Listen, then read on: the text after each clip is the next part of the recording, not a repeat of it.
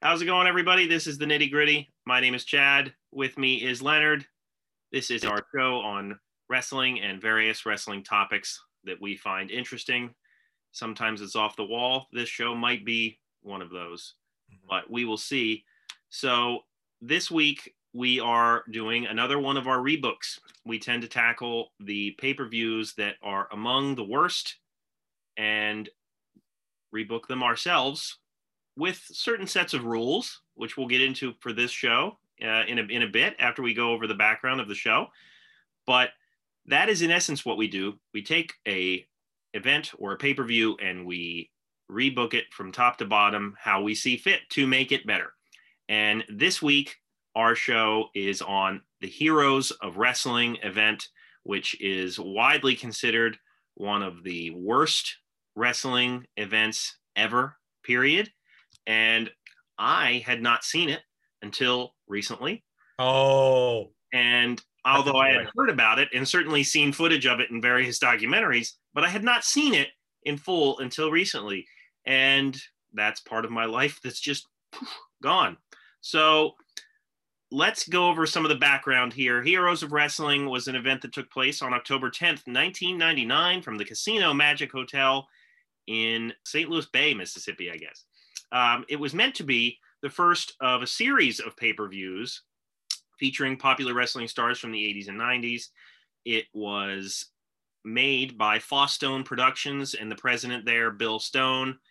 He wanted to take all those wrestling stars that we grew up with from the 80s and some of the 90s and concoct some dream matches.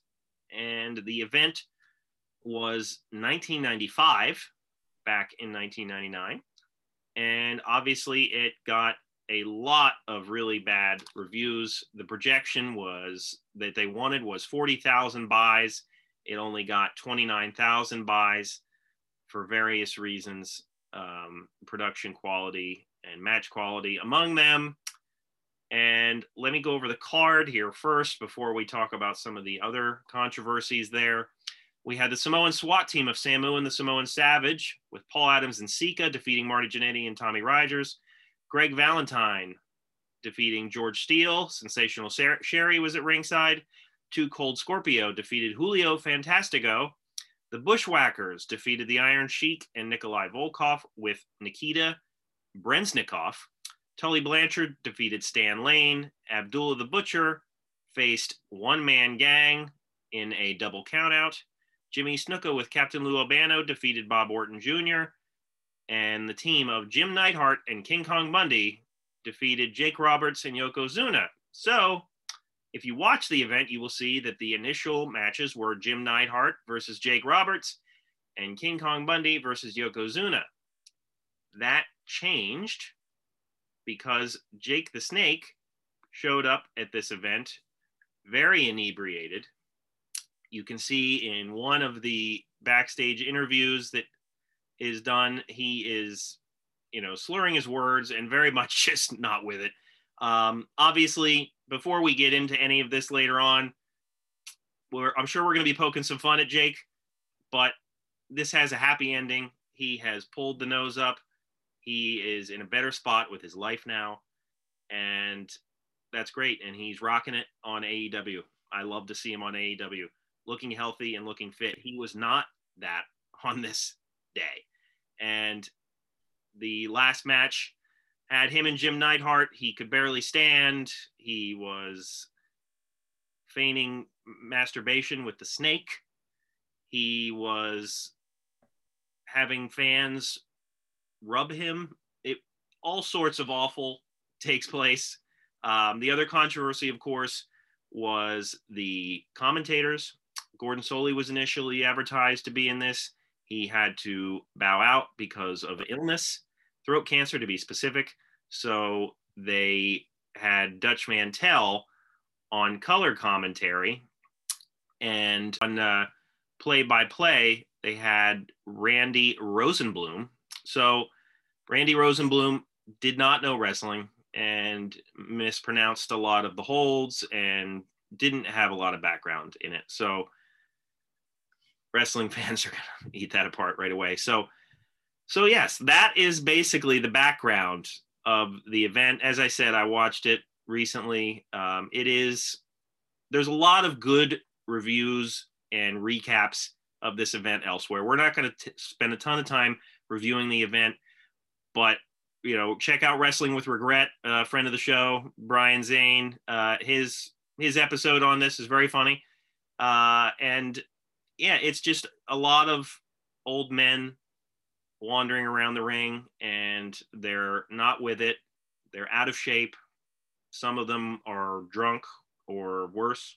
So it's all sorts of awful. Leonard, what thoughts do you have on this event before we move forward? Well, you said you watched this recently. I have seen this numerous times. I would say it is the worst thing I have watched the most times behind the Star Wars Holiday Special. What about Manos Hands of Fate? I have not seen that as many times as you would think. This isn't a movie podcast. Sorry. No. If you guys cover that over on the other show with Eric, maybe I'll come on for that. There you go. But I used to have this on a bootleg. And much like the Star Wars Holiday Special, it was like you would tell people how bad it is, and then you would start watching it, and they would go like, "Why didn't you tell me how bad this was?" Like, I did, but you can't prepare yourself. Please tell me you bought the bootleg at a convention for like way too much money. I don't remember how much I bought it for, but it was at a convention. Yes, same with the Star Wars Holiday Special.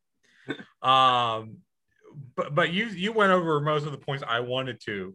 So I mean, I'll say my rebooking philosophy for this is that first of all, I should say that since this isn't a real federation like the other shows that we've done for the rebooks, this made the rebooking very much different and very difficult, at least for me.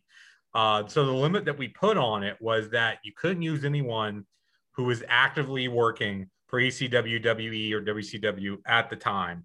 But if they were alive and breathing air and had been a wrestler or a manager or what have you, you could use them. You could bring them in. So that's a pretty big pool to draw from.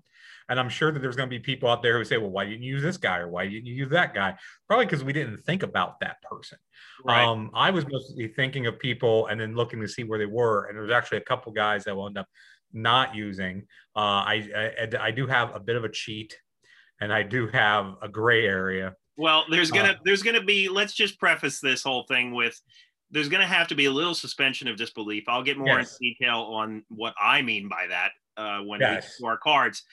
But yeah, I certainly tried to stick with those parameters, not going with anybody from WWE, WCW, or ECW. That was it.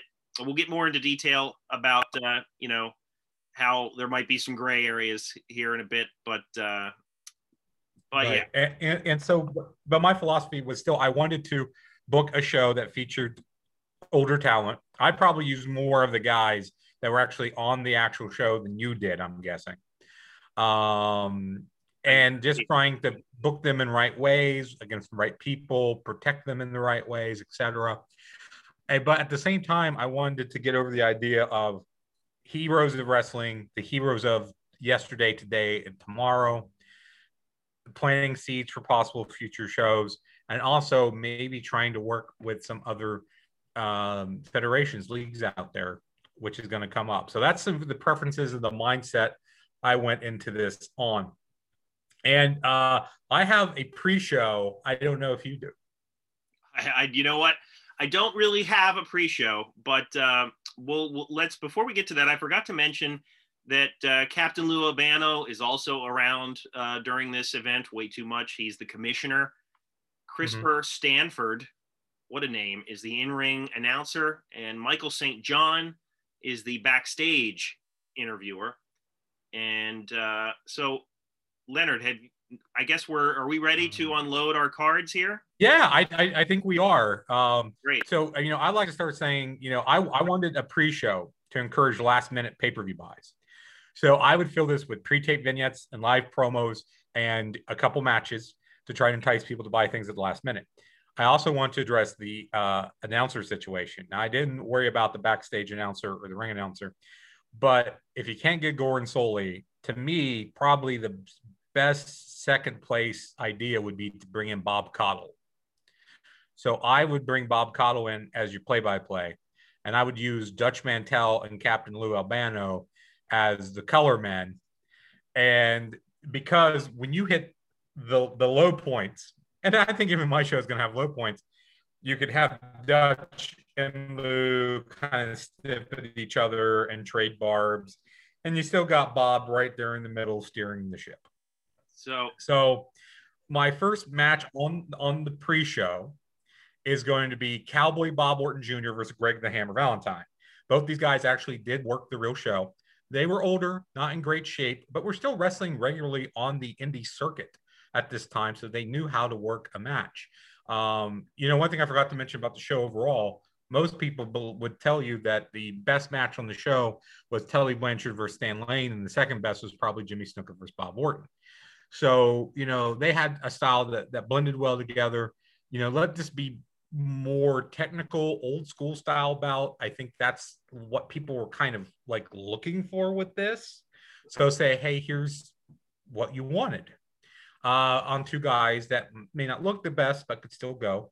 And so I would have Orton win by cheating, and I wanted to do decently known names in an old school style match, which I think was the heart of what they wanted to do here. All right. Well, I'll also, before I give some of my first thoughts here on my card, in the past rebooks, Leonard and I have been very nice to each other with the cards that we put on. And I'm going to change that just here to start, because having Captain Lou and Dutch Mantell anywhere near this card is not going to get you buys. But hey, this is Leonard's card, and we are going to hear him out. So I did address some of I tried to replace all the roles. So let me explain some of them. Okay. My ring announcer is Gary Michael Capetta, because he wasn't working. So yeah, name. So yeah, he's there. Good. Backstage interviews, Todd Pettengill, who was long gone from WWF. He had mainly been doing his radio show. Why not bring him back here?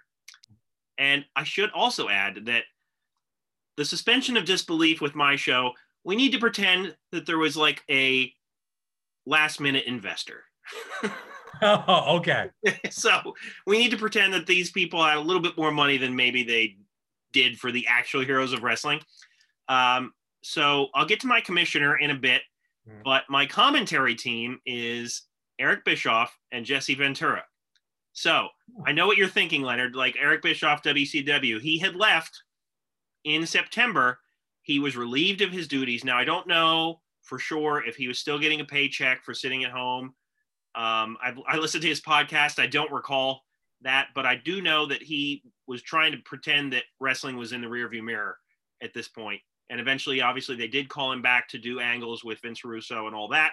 Yes. But during this time, he was not working at WCW. So in my card, that is the best play-by-play and Jesse Ventura on color that you could get to have some nostalgia, but have people that actually know what they're talking about. Was Jesse governor at this point? Don't ruin my card, Leonard. Well, he's not on TV, so he can still work. I just was asking. No, I don't know. That's funny. That's funny. I have no idea. But he did do an appearance for WWF when he was governor. Yeah. So no big deal. That would be great if they introduced him here as Governor Ventura.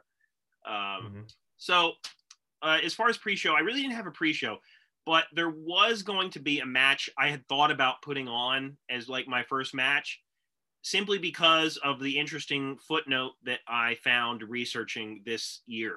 And that is that 1999 was the debut of like a ton of talent that we all know now. That being CM Punk, Samoa Joe, AJ Styles, Bryan Danielson, all debuted in some point in the year 1999. So in my head, I was like, wouldn't it have been cool if you had like a four-way between these four young talents? Hey, these are the hero. We're advertising the Heroes of Wrestling as nostalgia, but look at these, talents that are going to be the heroes of the future. I didn't end up doing that, but I wanted to mention it. Okay. and it should also be mentioned, since Bob Orton Jr. is such a feature on the actual show, and obviously on Leonard's rebook, Randy Orton would be starting his wrestling career in like a few months in 2000. I looked at Randy to see if he was working yet. Right, as did I, and I was like, well, he wasn't working, so I won't do anything with him. But it's just interesting to note how important of it, and I'm going to get into more details about other reasons why this is such a interesting point in wrestling in general. But yeah, so other than that, I'll get to the start of my show after you give your first actual match. Okay. Oh, well, actually, we haven't talked about how many matches do you have? Oh, let me count. So I have 10 matches total. Oh, wow. So this time you have more matches than I. Oh, okay. So you go ahead with your pre-show match and your first match. How about that? Okay. So again, I won 2 matches on the pre-show to really kind of juice buys. And my second, or the main event of the pre-show, as it were, is going to be Marty Jannetty versus 2 Cold Scorpio. Both these guys worked the actual show. They were just off television for just a few years and could still go at this point, working a faster, more of a high spot kind of style for the era, different than what Orton and Valentine would do. If you want people to buy the pay-per-view, much like you said, Chad, with December to Dismember, it helps if you have an exciting match on the pre-show. So I would say let these guys do 12 to 15 minutes, just put on the best possible match that they can. Now, main show, starting out, my first match is a tag team bout, Jim the Anvil Neidhart and Bruce Hart versus the Fantastics of Bobby Fulton and Tommy Rogers. So Rogers and Neidhart were on the actual show. Again, I'm using a lot of people that were on the show. Bobby Fulton was doing indie stuff in Ohio. I know that because I was there.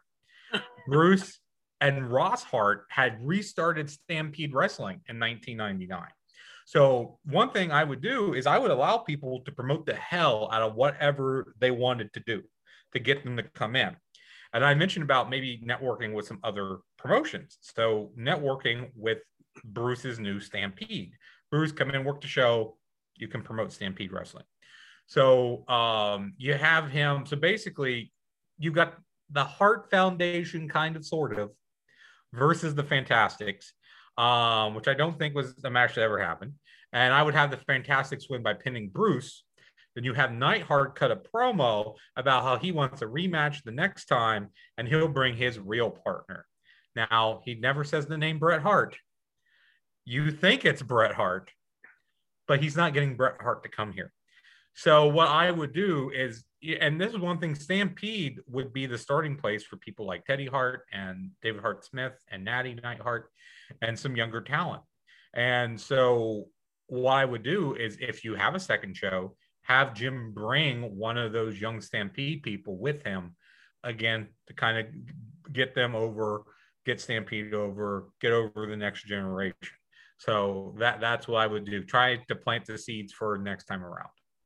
You know what? It's genius, using the Harts that were not really in the mainstream promotions.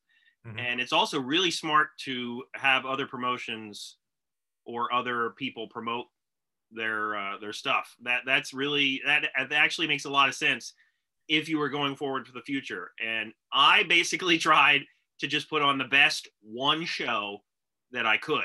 There you go. And I'll get to why I think one show it makes sense in my case, but we'll do that at the end. So I have an introductory poetry reading by the genius, Lanny Poffo. So here's some of the background. When Randy Savage went into WCW, from what Bischoff says in his podcast, he had a deal to make sure that his brother Lanny was getting paid. And so I did more research for this rebook than I've done for any of the past ones. I looked at PDFs of like contracts and rosters and all sorts of stuff.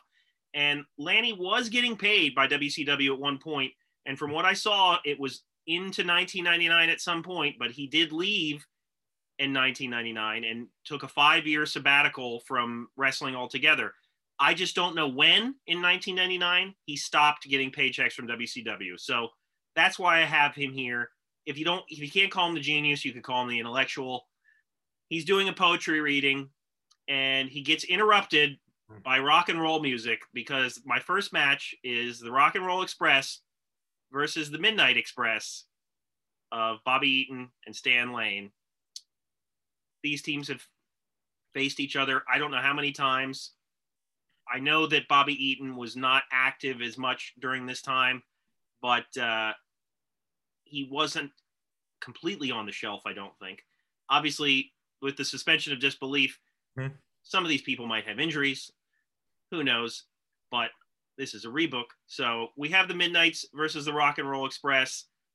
These teams, I mean, Christ, the Rock and Roll Express are still doing it. So yeah, it goes without saying that in 1999, they could put on a halfway decent match that could open the card and get the crowd going. You have the nostalgia, you have all that, and you have two teams with a lot of chemistry. So that's how I would open my show. I was going to use the Rock and Roll Express and I forgot. So they're not on my show. I forgot. I wanted to use it. They would be great to use. And yeah, if you're talking about a match that's going to get the people going from the start, that's one that people have seen, but it's good every time.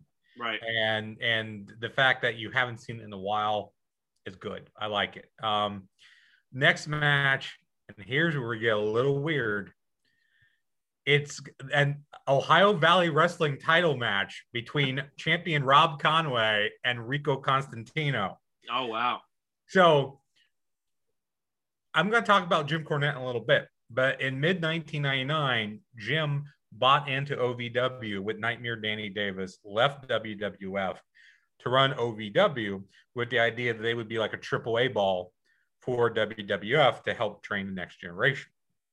Rico was the first WWF contracted guy that they had. So obviously Jim wants to work with him and put him over. Rob Conway was already there, and Rico versus Rob was the main feud at the time for the title belt.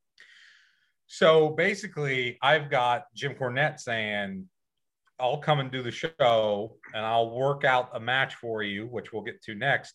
But I want you to use my guys. I want you to use OVW, put over OVW, again, working with another promotion that's on the rise in OVW. So push the idea of these are the heroes of the next generation with Rico and Rob Conway. Rico has some mainstream exposure because he was a contestant on American Gladiators back in the day. So you can kind of push that connection with him to help get him over. Rico would actually win the OVW title in November of the year. So do it now. Have a title change on a pay-per-view.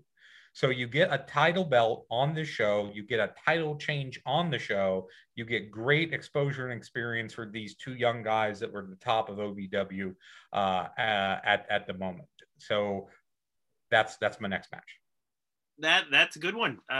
Rico was, really in shape at this point, as I'm sure Rob Conway was. It's smart looking into OVW.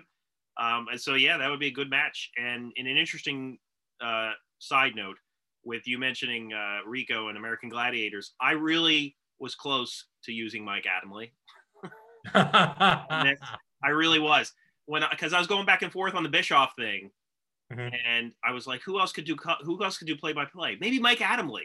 And I was like, you know what, screw it, I'm going to stick with Bischoff. But I had thought about using Mike Adamle, but I did not. And I also didn't have any titles. And that was the one thing about the original card that I stuck to. I tried to have a card, the best card I could think of without using a title. But my next match is Marc Mero versus Jushin Thunder Liger. Ooh. So Mero was released, and at this time his wife, who's still his wife at the time, Rena Sable, was filing a lawsuit against the WWF.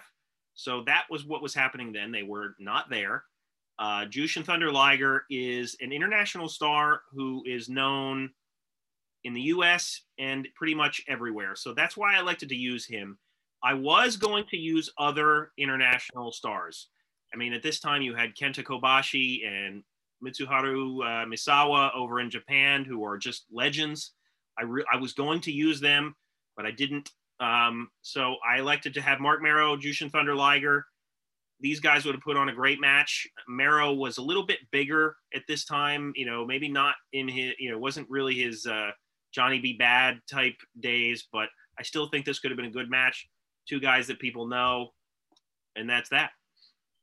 I thought about dipping into Japan, but I didn't because I'm not very versed on Japanese wrestlers. Of course, I know Liger, and he would have been great to use. And I never thought about Mero. I guess I just didn't think about where he was at the time. I think Mero's underrated. I like Mark Mero, and I think you're 100% right that Liger and Mero could really put on a really good match. So I like that booking. I think it's outside the box. I like that. My next match is the Midnight Express of Dennis Condrey and Bobby Eaton with Jim Cornette versus the Fabulous Ones of Stan Lane and Steve Keirn. Nice. So, as I mentioned earlier, Cornette agrees to work the show in exchange for them using the OVW guys. Condrey was retired at this point, but would do Midnight Express reunion matches after this. Eaton, as you mentioned, was still technically with WCW at the time. So I considered this my cheat, but you're using him too. He was basically getting jobbed out on Saturday night, working very sporadically until the end of the year. So I don't think it would be a problem for Eaton to get permission to come or just come do it and nobody noticing, to be honest with you. Lane worked the show, of course. Keirn was retired and had opened a wrestling school. So again, let him plug his wrestling school. And I didn't look to see who he had at the time, but for a future show, maybe using some of the students would work. So what I would do is have a pre-tape vignette where you have Cornette and the Midnight Express have come in a few weeks ago to film some promos. They're going to do some promos. So you've got Corny at the craft services table or whatever, and Lane comes up and says, "Hey, Jim, I've been calling you. I heard how the Midnight Express got booked on the show, and I called the company, and they said, hey, you guys are taping promos today, and I got here, and man, what's going on?" And Jim said, "Well, I didn't return your phone calls because this is the Midnight Express. It's not the replacement Midnight Express. The ME, they're the real heroes of wrestling, and they get into it, and then Eaton and Condrey would come in and take out Lane, and then you do a promo with Lane where he said, hey, I had a lot of other partners too. Maybe Eaton was my replacement partner, and I went and got my real partner, Steve Keirn, from Fabulous Ones." So this is a match that I don't know if it ever happened. I forgot to look this one up. But I forgot to use the Rock and Roll Express, but that's a match, as I said, we've seen. Great as always, but doing something a little bit different. And I will mention, originally I wanted to use Tom Pritchard as a special guest referee, but I found out that Tom was working as an agent and trainer for the WWF at this time. Right. And while he wasn't actively on TV, I thought that felt a little bit too cheaty, so I didn't use Tom Pritchard because, of course, he's connected to everyone here as well. But I would probably have the Midnight Express win by tennis racket shot over the Fabulous Ones. Yeah, it's interesting you mentioned the agent thing. I tried to stick to that within our parameters as well, because there's some people on here that if they weren't agents already, they would become that. And so I tried. That added to my research. Yeah, Terry Taylor was another one who I looked at who was working similar to Pritchard at the time. So, funny you mentioned Terry Taylor. Okay. So, Commissioner Terry Taylor. Terrence Taylor. So, Terry Taylor at this time was all over the place. And this was another situation where I couldn't pinpoint a date as to when he wasn't with one of the major promotions, but it looked like this was one of those in between sort of times where he wasn't anywhere, because he would hop back and forth. So that's why I put him as my commissioner here. So this next match, it starts as a 3-way. It becomes a fatal 4-way. Let me explain. So you have Terry Funk and Barry Windham versus Public Enemy versus not the Bushwhackers. They come out as the Sheep Herders. Right. Versus a mystery team. So Terrence Taylor, the commissioner, he comes out and he announces a mystery team. All these other teams, they're ready to go. He announces it's going to be a fatal 4-way. Who could it be? It's the Leatherfaces. So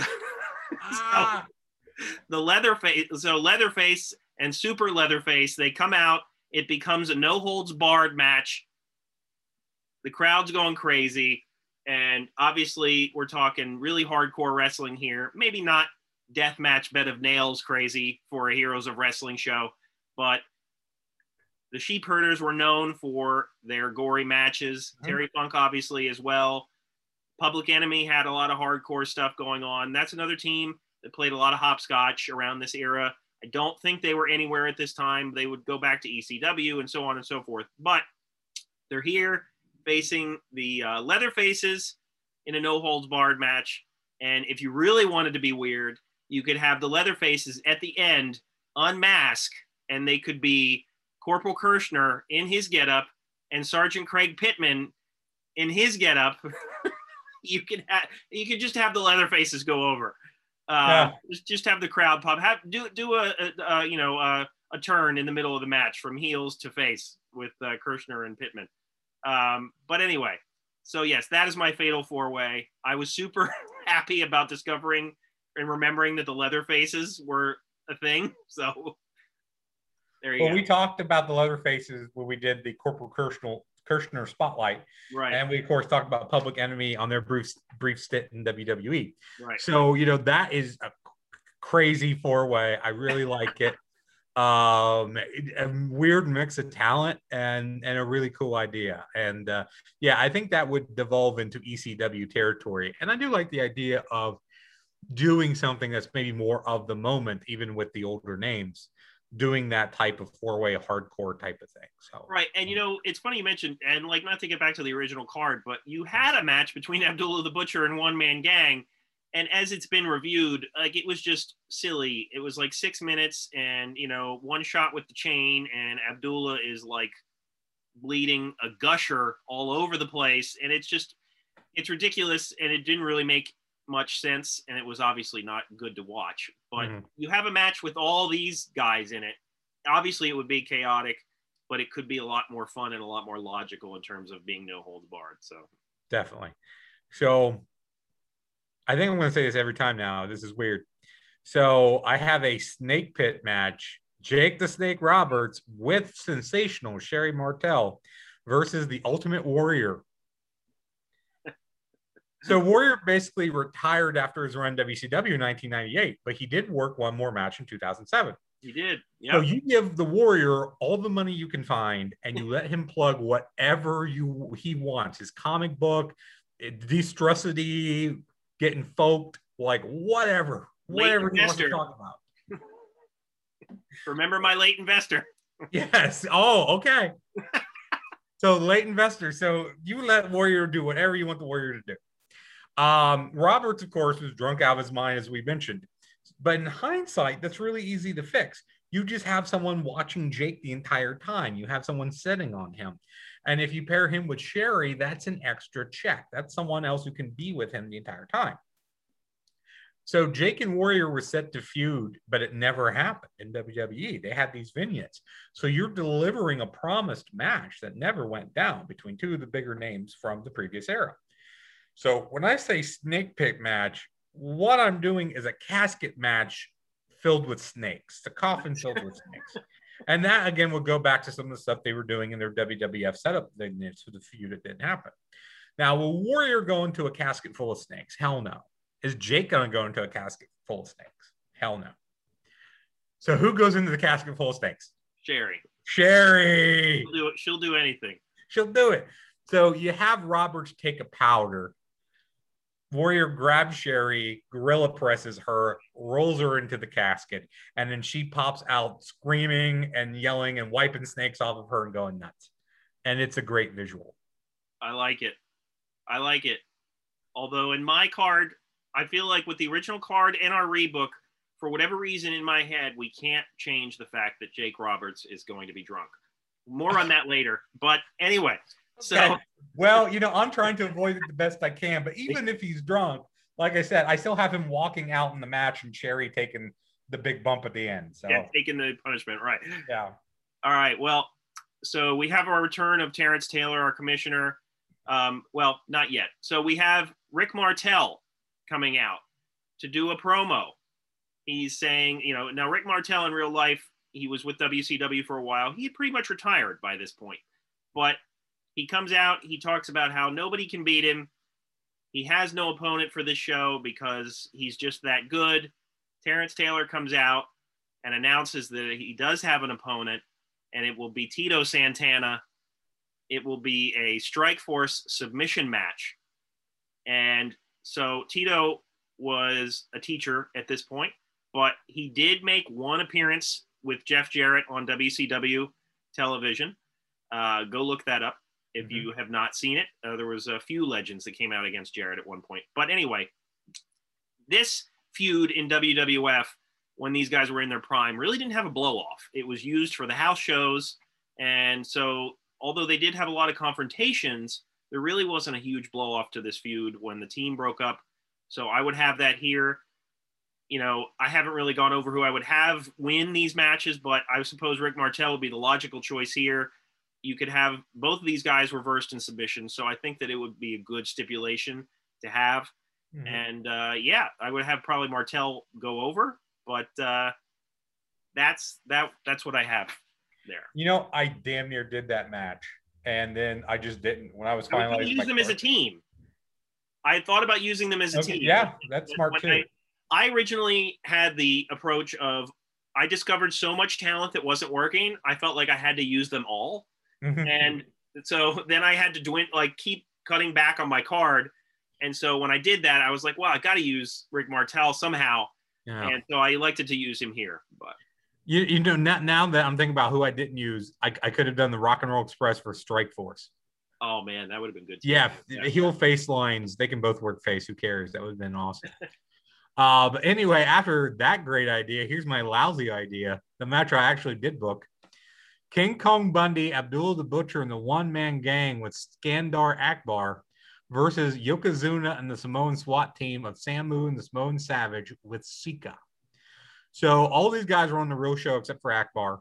You start out as a regular match, and then he'll have all hell break loose, have it just be a crazy brawl, you know, what do they used to call it? A Pier 6 brawl, just everyone fighting, everything going crazy. You can have Yokozuna be called Kokina. That was his name before Yokozuna. Right, Kokina. Yeah, was it the Great Kokina or just Kokina? You could be right. That I'm not sure of. Whatever, Kokina. So he did have Samoan garb on at one point. Yes, yeah. So Kokina and that's even smarter. See, you're on top of me on that one. So yeah, so just have everyone fight and brawl and keep it short, but it's a way to get the big guys on the card, and people like to see the big guys.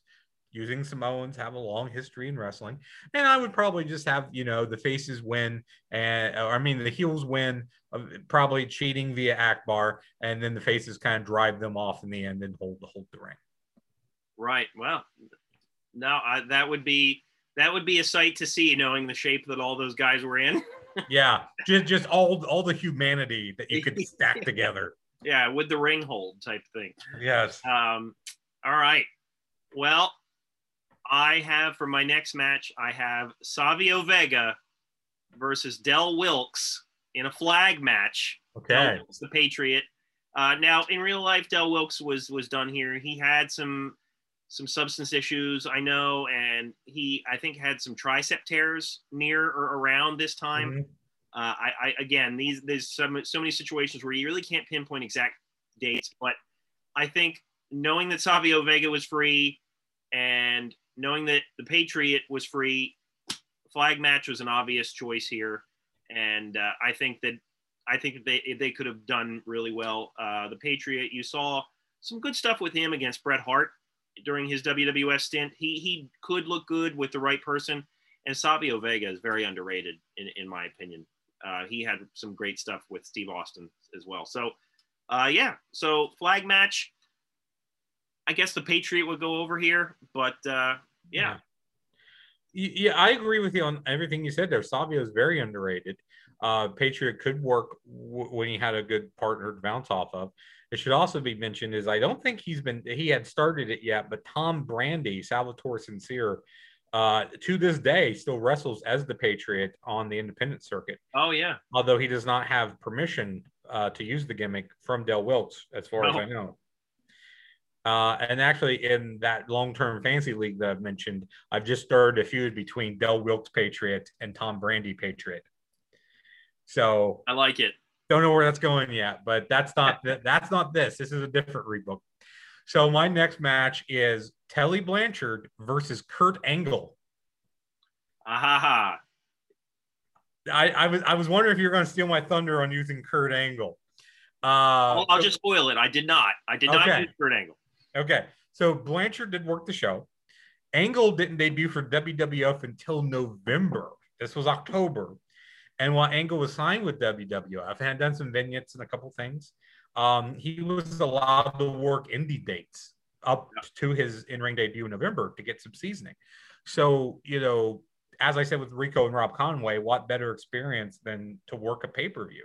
And as an Olympic gold medalist, he's already a hero of wrestling, coming in from a different aspect of wrestling. That's true. I love that logic. Yes. So, and Blanchard was a great technical worker, experienced veteran. As I said earlier, him and Stan Lane's considered the best match on the show. So he could still go at this point.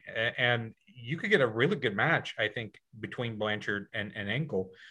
Even a Green Angle was still pretty strong. And a guy like Blanchard could walk him through a really good match.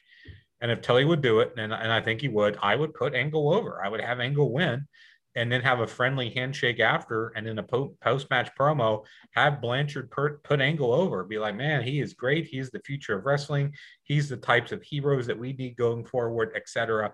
And even though, Kurt Angle's not coming back, I would still put Angle over big time, and you can put that feather in your cap that you had Kurt Angle before he got the rocket strapped to him in the WWE. And this would be just such a cool little Easter egg of a match to go back and find today of Kurt Angle versus Tully Blanchard. No, I agree. That would be great. And it's kind of crazy to think that, it was in the realm of possibility of happening. Because as you saw in the original card, anybody who's watched it, Tully Blanchard could still go, even though he had been away from the business for a long time. And I mean, his I don't know how some guys just have stuff naturally, and his promo ability has never left him even to this day. I don't know if people have checked his stuff out with FTR on AEW, but Tully Blanchard is still a master on the mic. But yeah, I like that logic. And I had come across Kurt Angle's stint, and like the fact that it was like right on the borderline of him signing with WWE. I thought about using him, but then I didn't. But I love your logic of Heroes of Wrestling and that he already could be considered that, which is so true. So yeah, I like that. So my next match is Jim Neidhart versus Jake Roberts in a crack pipe on a pole match. No, I'm just kidding. Just kidding. That was a joke. Disappointed. You disappointed all the fans. You could also have Jim Neidhart versus Jake Roberts in a cooler full of beer ladder match. That was also another one I thought of. Or Jim Neidhart versus Jake Roberts in a loser snorts coke off the other one match. Joking aside, I did not keep that match. Oh, boo. But how great would it have been? Anyway, so my next match, you have a nostalgia event. You have a lot of guys that are out of shape. How do you put as much talent on your card as you can when guys are out of shape? A good old-fashioned battle royale. Yeah, I knew that's where you were going. Right. And so I have in mind Greg Valentine, Jake Roberts, Jimmy Snuka, Bob Orton Jr., Abdullah the Butcher, One Man Gang, King Kong Bundy, Jim Neidhart, Iron Sheik, Nikolai Volkov, Marty Jannetty, Jerry Sags, Earthquake, Tully Blanchard, and Dan Severn. So some interesting names kind of thrown in there. I would certainly have it come down to people like maybe like Tully and Dan Severn. I think that would be interesting to see. I would love to have used some of these guys in other matches, but I had to cut down my card somehow because I had so much content on my card. So that's what I would do here. I would do it. And you know what? I added a footnote. It doesn't have to be an over the top rope battle royal. Some of these guys aren't going over the top rope. Just have them get thrown through the ropes onto the floor. leave the ring. Just get them out of the ring somehow. Battle royal. And this would be my way of using a lot of the original card guys, because you tried to stick to using a lot of those guys, and I really didn't, other than this battle royal. So, well, I never thought about doing a battle royal, but that's really smart because again, you want to deliver names. You want to say, look at all these names. Right. So that's a great way, as you said, to use all these names in a way that's going to protect them and hide the fact that they're old and couldn't work like they did. And I, at one point, I considered doing an MMA match, since you mentioned Dan Severn, and I was going to look up Dan Severn and maybe some of those other guys. I wound up not doing that, but I did have that thought at one point to check out Dan Severn and some of the other MMA workers that have wrestled as well. My next match is a Texas death match of Terry Funk versus Barry Windham, who you used as a tag team earlier on in your card. I like it. Funk left WCW in mid 1990 and didn't come back until early 2000. Barry and Kendall Windham both left in September right after Fall Brawl. So I looked it up, and this match happened one time in Puerto Rico in 1986. So never for a major company on major television. Funk was doing more hardcore stuff by this time. Both have that Texas connection, so that's why I thought to make it a Texas death match. I would just have Windham whip Funk's butt the entire time, and he just won't stay down because he's Terry Funk. He just keeps getting up and keep getting up. And eventually I would just have Windham get a big weapon shot on him. I'm not sure exactly what that would be. Maybe go through a table and have him eventually win. So have Windham win, but just have Funk be the guy that won't stay down. You know what? I like that. And you mentioned Kendall. I'm glad you did, because originally I had a tag match with Kendall and Barry Windham as a team.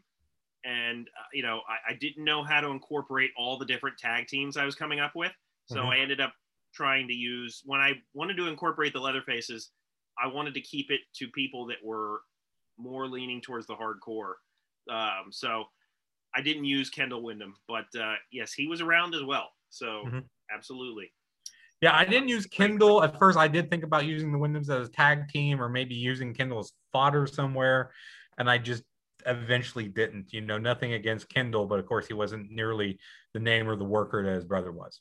Absolutely. My next match is just straightforward one-on-one. We have Too Cold Scorpio versus the Great Muta. Okay. So the Great I Muta, thought about using Muta as well when I mentioned using Japanese. Yeah, wrestling. The Great Muta was still doing his thing. Has always kept in good shape. Too Cold Scorpio had an okay showing on the original card. There was a lot of botches in that match, as has been reviewed. Yes. But Too Cold Scorpio could still do a lot of high-flying things, and I think that his style could put on a decent match with the Great Muta. So. Okay. So this is my main event, and it is Superfly Jimmy Snuka. And this is the grayest of gray areas. See if you will let me do this. Superfly Jimmy Snuka versus the Macho Man Randy Savage. So Snuka was on the show. Still looked good, could still go. Had the second best match of the night with Bob Orton. Randy Savage wrestled his last match for WCW in August of 1999. He only made 2 future non-wrestling appearances for the company after that. One was in November. The other was in February of the following year. So he wasn't actively wrestling for WCW at the time. Now, I assume he was still getting paid, but he wasn't wrestling.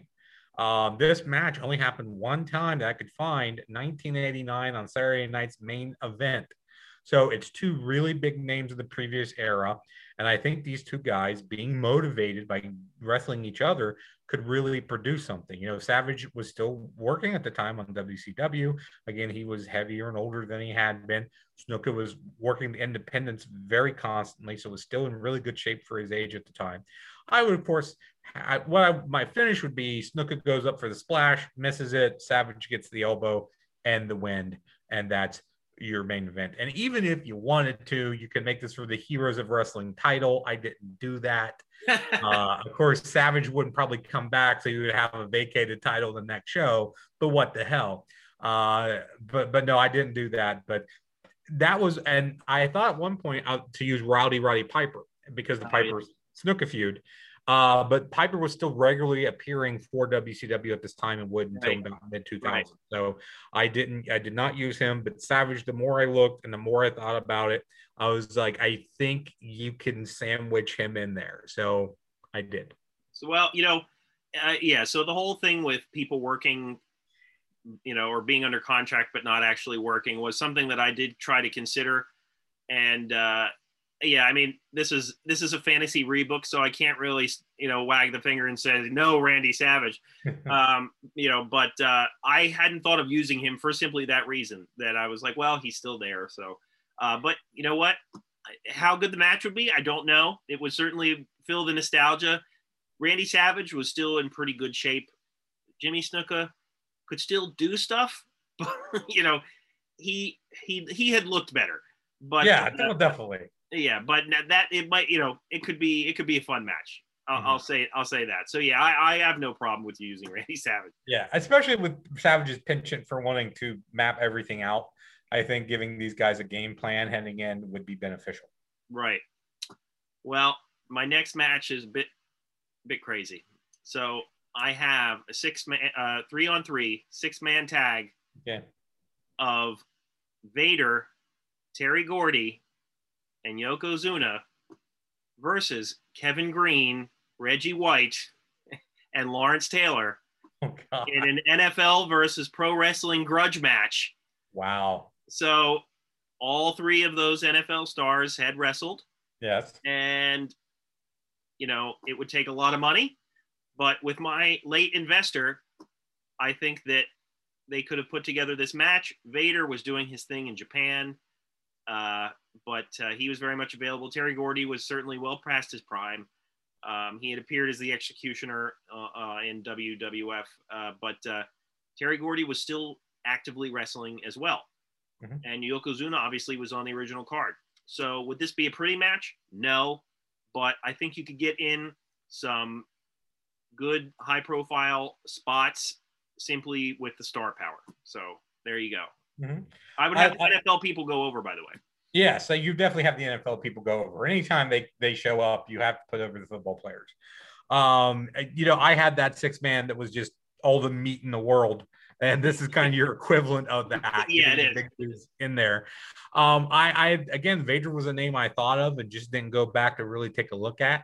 I like the idea of this. I think it's a cool match. It's a cool idea. The fact that the football players had wrestled and that you're looking at heroes in a different light. These guys are heroes from a different sport, but who also wrestled. I think that would probably be one of the matches that would get like the most attention or the most promotion to it because of the mainstream potential it would have. But that's a cool idea too. That's outside the box. Are you done? I'm done actually. Right. I recounted, make sure I wasn't off.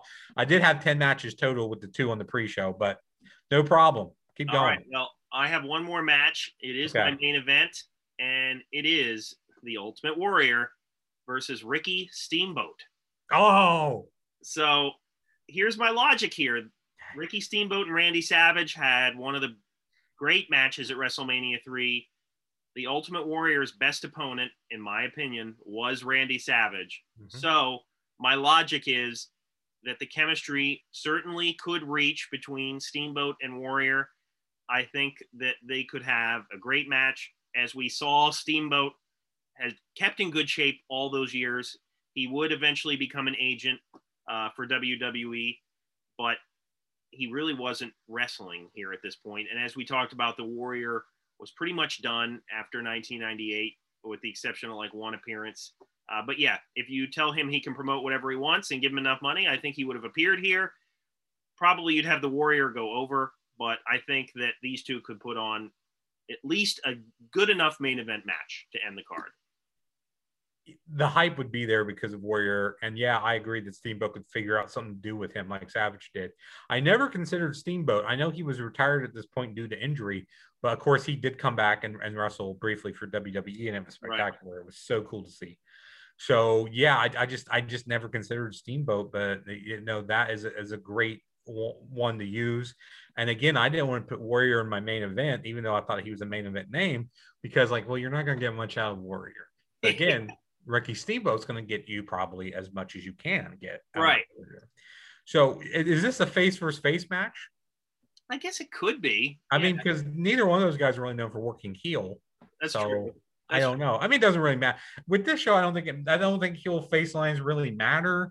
But you can make any, because the idea is, we're giving you these dream matches and these bouts that you've never seen or would want to see again. So unless you're trying to plan another card, the winners don't really matter either. Yeah, the winners don't matter either. It's just whoever would probably job to the other guy. And yeah, Steamboat would job the Warrior. He doesn't care. Right. So question to you. Yeah. Do you have a mysterious backer, or you just, like, is it somebody, or are you just saying you have one? Yeah, I just have one. It could be a lot of people, I guess. It could be Maybe Donald Trump. it could be the Jarretts, or Yeah. who knows. Yeah, it could be a lot of people, I guess. But yeah, it's so one of the other things I wanted to add here, I wanted to give some background as to what else was going on in wrestling at this time. Yeah, go ahead. I mentioned the debuts, but WWE had just had their Unforgiven pay-per-view. Some of the things on that was the six-pack challenge. Triple H was the champion at that time, and there was a six-pack main event. You had the Jarrett China feud at this time. You also had on that event the Kennel from Hell match. Oh, which we mentioned at some point, I remember. Right. Oh, because in the Fever Dreams, a Kennel from Hell got booked. Exactly, right. Yes. So you had that going on in WWE. For WCW, they had just finished Fall Brawl 1999. You had Hogan returning in yellow gear against Sting, who was the champion. You had the Insane Clown Posse in WCW. You had the West Texas Rednecks as a faction. So the reason I mentioned all this is because we were still very much in the Monday Night Wars. Now, obviously, WWE was handily winning, and WCW was on its way down for various reasons. But I mention all this to say the original card was an event soaked in nostalgia at a time when it wasn't needed. People were loving wrestling at this point. They were just eating it up. And you had this event that was all these stars from yesteryear at a time when I don't think people were really calling for it. Now, if you get into like 2003, 4, 5, that's when nostalgia would really start to become a thing again, and you would see the Raw reunions and the all that kind of stuff happening. But at this time, WWE was super hot. WCW had a lot of talent. They might not have been as hot as they once were, but they were still making money. So you had a lot going on in wrestling. You had ECW doing their thing. I hadn't even mentioned them. So that was my point. The original show, if you really wanted to be honest about it, the rebook would be to not have it. And I think they mentioned that on the Wrestling with Regret show. Just, not book it at all. Obviously, we both had a lot of fun booking our cards. I think our cards are better than the original card. But yeah, so Leonard, what do you think? I mean, do you think that this event was necessary given what was going on television every week? Yeah, it's a very interesting point that you make. And at the end of our December to Dismember pay-per-view rebook, I remember we were tossing around names, and I said, "Oh, here's wrestling," which would be impossible to make good. Right. And I don't know how good our shows would wind up being. I think they're structured better, sure. Yeah. But yeah, do you need a show like this? Right. Probably not. Now, again, like you said, you look a couple years later, maybe you can make this work, even though some of that talent would be even older, or even right before the Attitude Era. If you're talking 95, 96, and you have like maybe an 80s reunion show, that might work. Right. And of course, what was it Slamboree that WCW did every year, where they would have like a Legends match, and it was like two guys in black and white. And I always thought that was kind of a cool thing that they would do. So no, I mean, you don't need anything. Do you need Heroes of Wrestling? No, you don't. You didn't need anything that was on this show. To me, the only thing that I would think would be worth going back to look at on my card would be Tully Blanchard versus Kurt Angle. And that's because Angle would become a superstar in the next generation. That's the only thing that I think would be worth going back to take a look at on my card. Again, your card was, we did this for fun. And the idea of everyone was saying I wouldn't touch it. Well, we touched it. We did it. Yeah. But yeah, I agree with you. I think this was a period where there was so much going on, so much talent in the top three companies, diversity in the top three companies. Even though WCW was on the other side of the hill, it wasn't 2000 yet for them. WWE was right in the heart of the Attitude Era.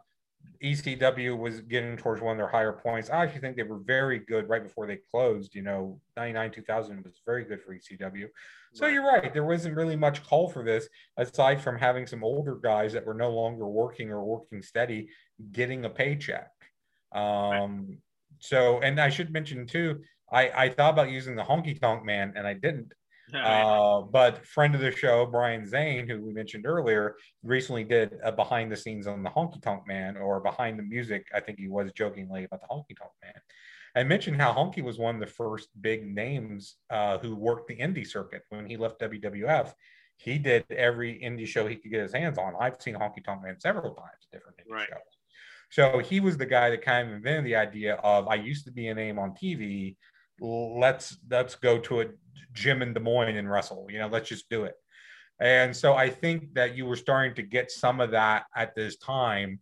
Like I mentioned, Jimmy Snuka is working the indies heavy. So I think you had a lot of these names available and that were working indie shows and smaller shows. So was the potential there? Yes. Was the need, quote unquote, need there? No, I don't think so. I would agree with you. Right. Well, let us know what you think of our rebook. Maybe you could have come up with a better card. Certainly let us know. Check us out. And if there's someone that we should have booked that we didn't, you should let us know. Because again, there was so much talent out there. I would love to hear someone that we missed and go, oh, God, I can't believe we didn't think of him. So. Absolutely. And check us out on Apple Podcasts and Spotify if you would rather listen to us. Please give us a 5-star review there. And for Leonard, my name is Chad, and we will see you next week.